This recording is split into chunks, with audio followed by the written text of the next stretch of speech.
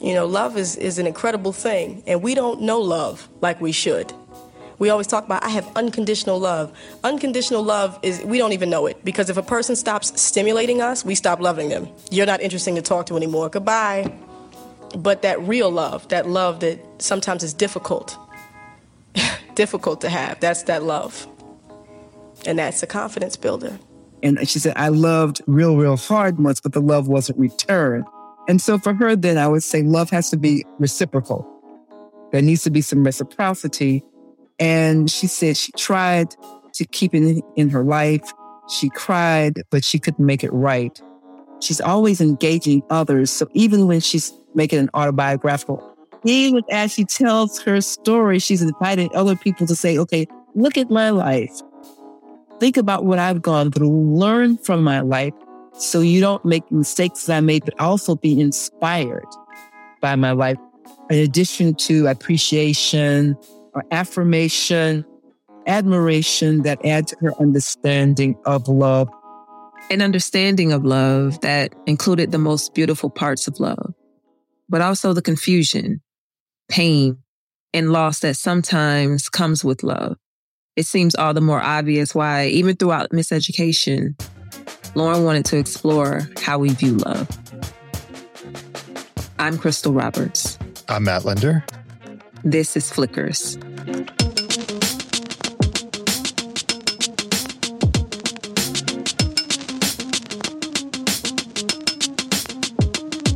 Yo, Lauryn, line up the place, Clef done broke Lauryn Hill heart. Everybody has baggage, but there was love. Love. It ain't working. Hi, people. You get this beautiful moment where what's all the interludes in that album, right? Where there's like kids in school and he's asking them, he's like writing love on the board and have them spelled out. And it's like, what does love mean to you? He's asking a group of young men and young women these questions and whatnot. Definitely is exploring themes of a young person who is either in love or thinks they're in love and has their struggles and their challenges within that. Yeah, it's no song called it's by Kirk Franklin. All right, what is it? How I go? It goes love.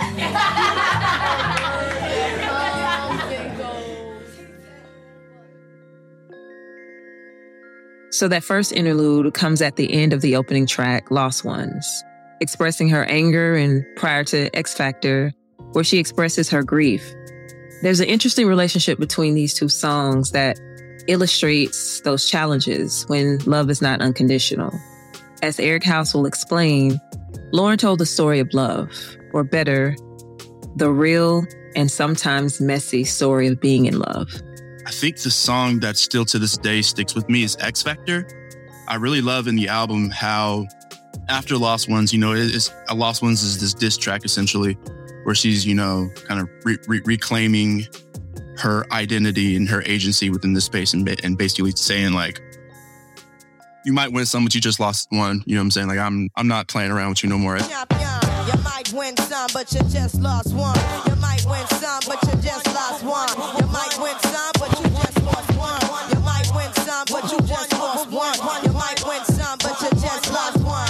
And so you think you're going to get this beautiful ballad about love, but instead you get this track about heartbreak.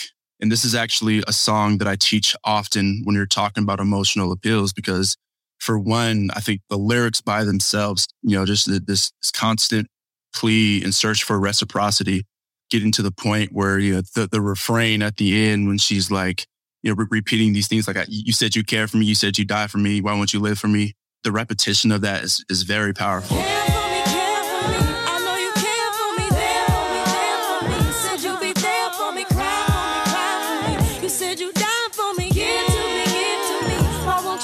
I think that one is just, to me, just an image of emotion.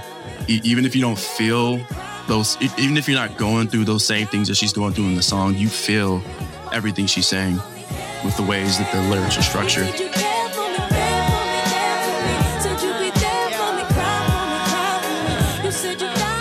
When I teach X Factor specifically, I teach it so that we can get a sense of how one communicates very complicated, very complex emotions. Love being a big one in this one, right? Because like I said, we have the build up with the class when they're learning about love. And I really love how that's the setup, because it suggests that if the song is a reflection of the interlude that comes before it, which a lot of artists do, right? You assume that the sketch or the interludes or whatever in some way might connect to either the track that came before or the track that came after. Which in this case, it could be both. You know that was about love when you saw that on TV. They said it was about love.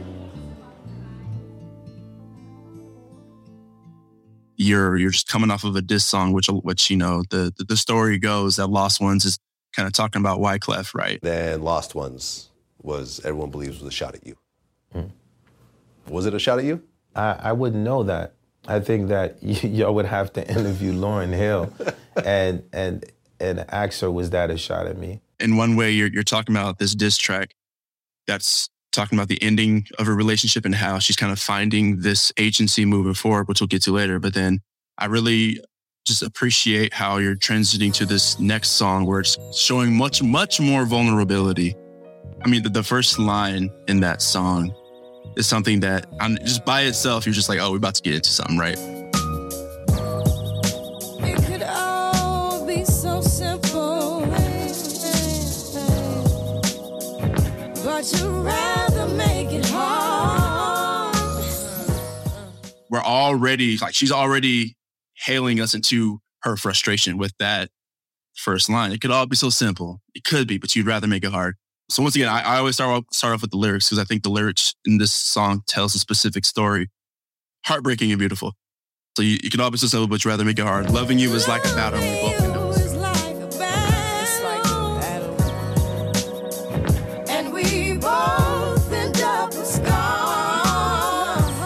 So once again, you're getting very vivid imagery of, like, you know, the simile used in that part, right? Loving you is like a battle, and we both end up with scars. Simile blended with metaphors, a little bit going on there.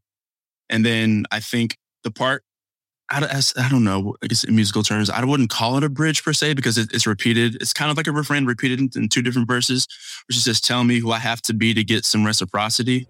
No one's loved you more than me, and no one ever will. To give reciprocity. See, no one loves you more than me, and no one ever will. Those parts are like kind of repeated. So I think the first part of that verse sets up a very specific situation. But then I love how, tell me who I have to be to get some reciprocity. No one else has loved you more than me, and no one ever will. And then she says it again in the second part, just really emphasizes the strength of those words and the confusion within those words. Maybe some like hopelessness, helplessness within those words. Tell me who I have to be. I know what we gotta do to give some reciprocity. See, no one loves you more than me, and no one ever will. And once again, all of this is framed under a conversation about love, right? Where I feel like that's not the story of love that we're taught. And which is why I think it's a beautiful part about the miseducation. It's like we need to unlearn some of these terms that are taught to us because they are so much more complex than we give them credit for. And in this case, this is like, let's really talk about how love might look sometimes. I mean, this might not be like the real love, right? I mean, but I think it's important to say because especially for someone who is much more impressionable like my younger self, it's easy to kind of fall into these traps. But like, I think that if we don't communicate those emotions effectively, then I don't know. I think once again, it gets to the purpose of the miseducation. Like let's learn how complicated it is so that we know going forward. And so I think that's why the second verse is so powerful. So it starts off with, I keep letting you back. Yeah, I keep letting you back in. How do I explain myself? Letting you back in. How can I explain myself? So we're starting to get some like deep reflection and like we see her working through the other side of that. So at first we're presented with like, I don't want to call it an ignorance, but maybe like a blissful, you're confused, you're hurt, but you're like, why can't you just be better? And then now we're getting to the shift of like, why do I keep doing this? You know what I'm saying? Painful as this thing can be, I just can't be with no one else. And then like, so we're getting some impossibilities of it. As painful as this thing has been, I just can't be with no one else. But in like the same melody that she says, tell me who I have to be to get some reciprocity, we get, I know what we got to do. You let go and I'll let go too. Because no one's hurt me more than you. And no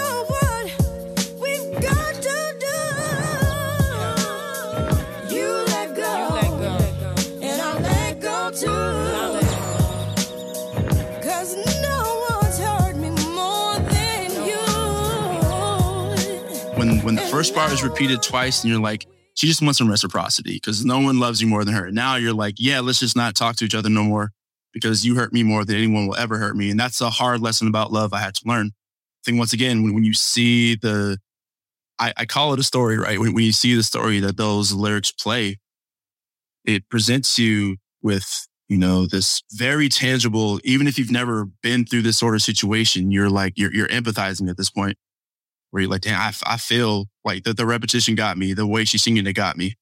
The way she narrates the impossibility of it all, I think is beautiful. The way she talks about hopelessness I think is beautiful, which sounds weird to say, but once again, I think this song touches on some complexities of love that not a lot of people are willing to like go down. And maybe even admit, right? A lot of people that I know have been in kind of hopeless situations like that. So I don't want to like say a general everybody, but I know specific people who've been in situations like this. And I think the beautiful thing of it, as much as it hurts, the beautiful thing of it is like how is what she's reflecting in that second verse, that I let go, you let go because you've hurt me more than anyone's ever hurt me. And no one's ever going to hurt me this way again. You're hoping. But yeah. So then once again, you get the chorus and then now you're starting to get a little more guitar in there, which is just the way the guitar is played in that song is just the electric guitar. It's not front and center, but I think it provides like an echo of sorts to really drive a lot of those emotions home. No matter how I think we grow, you always seem to let me know it ain't working, it ain't working, it ain't working, it ain't working. And when I try to walk away, you hurt yourself to make me stay. This is crazy, this is crazy, this is crazy, this is crazy. And then my favorite part, the refrain at the end, the care for me, I know you care for me. Like that part, the way she repeats it, whew, I think that refrain, you don't get the same you don't get the same, I guess, growth that you get in the second verse. It's kind of jumping back to the first a little bit where she's like sitting through some of this pain. I think the way it's repeated and like at first it's just like everything else is dropping. It's just the drums.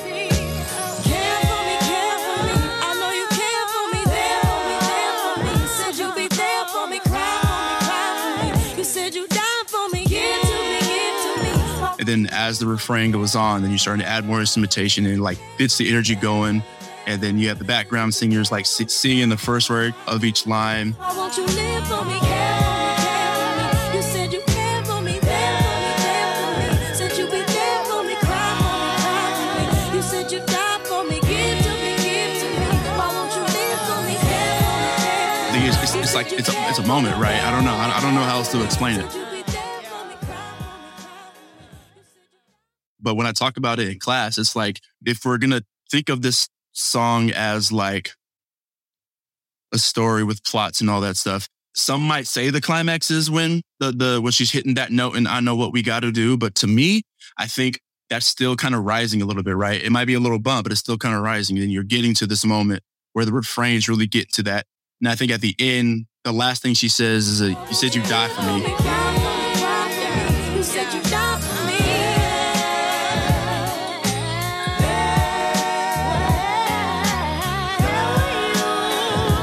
And then you kind of get the singing out until you get into the outro.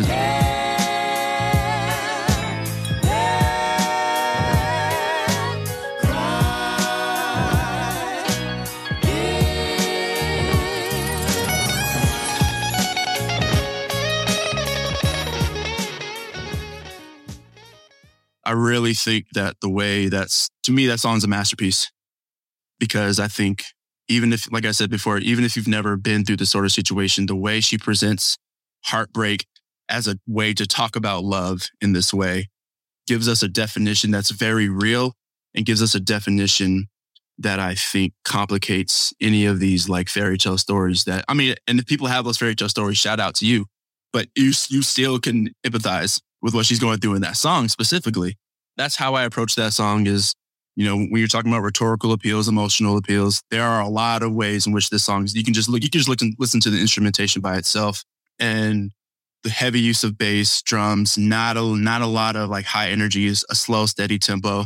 And then match that with the story the lyrics are telling, and you're really getting at how emotion is so complicated and complex, and is a great appeal, great thing that we should always try to communicate in very complex ways. Yeah, so what was interesting about what Eric explained there is how Lauryn expressed her miseducation when it came to what love really was. There was sort of a expectation, it seems, and through the course of a real relationship, it got redefined for her. And throughout those couple of songs, and I'm sure throughout the entire album, she sort of redefined what love is and showed what it really looks like when you're in love. And I thought what was really sort of profound is the negotiation that goes on in love. Often we heard it a lot in X Factor. You know, there's this feeling of, you know, will you please just do this because you want this relationship so bad. And so you're sort of negotiating with your partner, trying to get it to work, wanting it to work. Then there's almost a grieving process that you go through, right? So in the Lost Ones, you know, you're feeling yourself a little bit. You're big and bad. You don't care. You got things under control. You know, you're sort of going off. And by the time we get to X Factor, you know, all those defenses are broken down. And we're sort of seeing the real vulnerability and even desperation of being on the brink of losing love. And right. I just thought Eric did a wonderful job in just sort of explaining that and going through each of those songs. And I think if you've ever been in love, you know that feeling, you know those different places that you find yourself when love doesn't work out the way you wanted it to. So that was really powerful to me. Yeah. And I thought it was super fascinating how he talked about how Lauryn set you up with Lost Ones and the anger, how pissed off she is. Right. And then there's that interlude where it's in the classroom and they're talking about love and thinking about, you know, romantic love and everything like that. And then you expect that the song is going to be like this super gushy. You expect like this is going to be the song with her and D'Angelo, the next song, you know, but it's not. It's the heartbreak song and how messy and complex and difficult love can be. And it's just a surprising turn as you go through this album. Like, she's not going to give you what you're expecting. And it happens right from that transition from that first song to X Factor. Eric pointed out the hopelessness and helplessness of her repeating that line, "Tell me who I have to be to get some reciprocity. See, no one loves you more than me and no one ever will." Yeah. And how she does that in the first verse and then she does it again in the second verse. And how powerful that is. She's just pleading, like, what do I have to do to get some of your love back? Right. To me, that I'm giving you all this love, but I'm not receiving that in return. And that's just like, man, like in my own life, there's times in my dating life before I was married, being in similar places and how just frustrating and heartbroken you feel all the time when you're in that place that you're giving all this love, but you're not experiencing that same love back. Right. It was super cool the way that Eric pointed out the way the music works with the lyrics. That same melody that she sang during that portion for reciprocity is also the portion that says, I know what we got to do. You let go and I'll let go too. Yeah. using that same melody, it's like she's worked through that. She's come to a different place and saying, even though I want this really badly, we have to move on and we have to let go of this love. I thought that was a very astute observation that she was using the same melody. It's like, no, I'm recapturing this, I'm redefining this, and taking that pain and reusing it in a way that'll be good for me, but also good for you, because we can't continue to go on like this anymore. Yeah.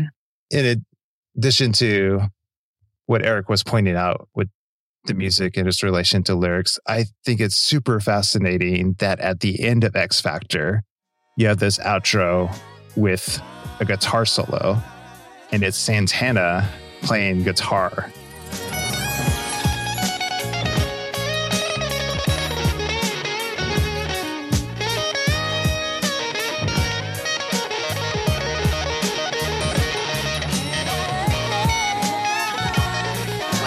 And the next song after this is To Zion. And foreshadowing the unconditional love that she has for her child out of this heartbreak, this fractured, conditional love that she experienced in this relationship. That out of that, she is finding a way to experience unconditional love in a way that probably listeners aren't expecting. Because generally, you think, oh, here's an album, this is about love. That interlude kind of sets you up like, oh, hey, this is going to be about romantic love. And she says, no, this is about the complexities and difficulties of love, and love doesn't always work out. But here's another type of love.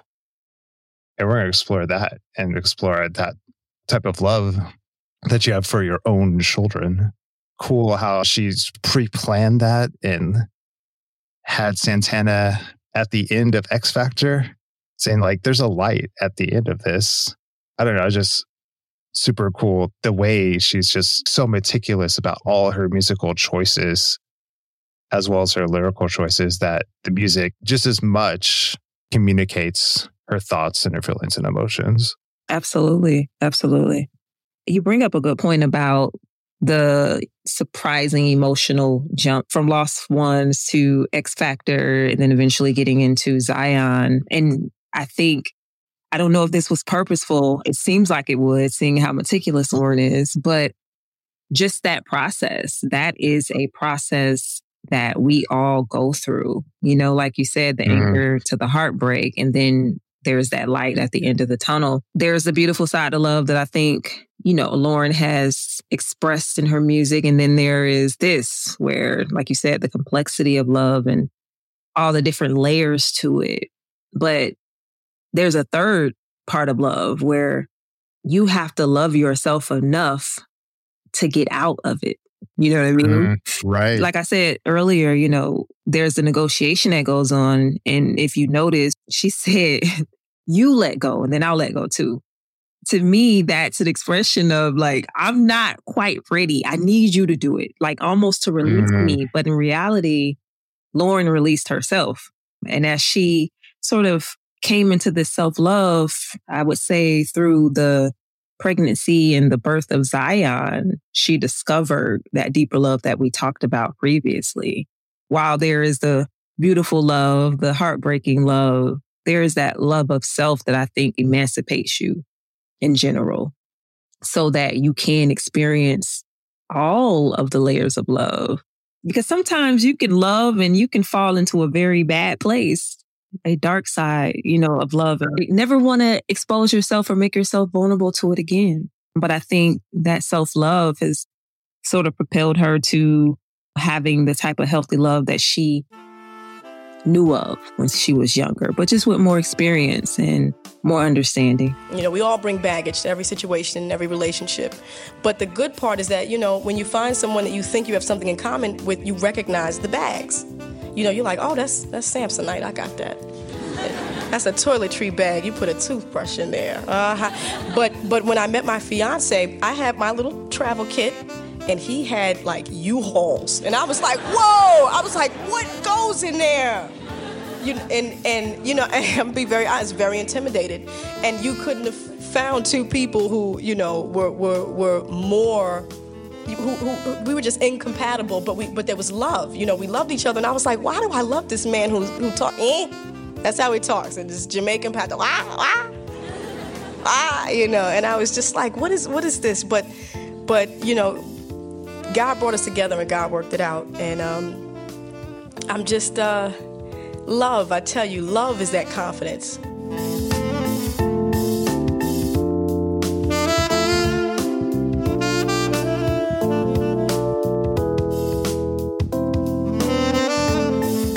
Flickers is produced, edited, and scripted by me, Crystal Roberts, and me, Matt Linder.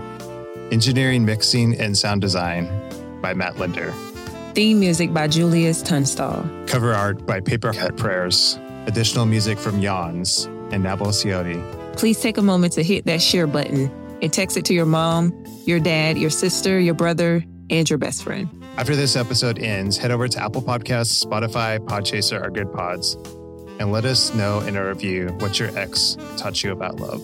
We'll be back next week with The Spirit of Freedom. Thanks for listening. Bye. Bye.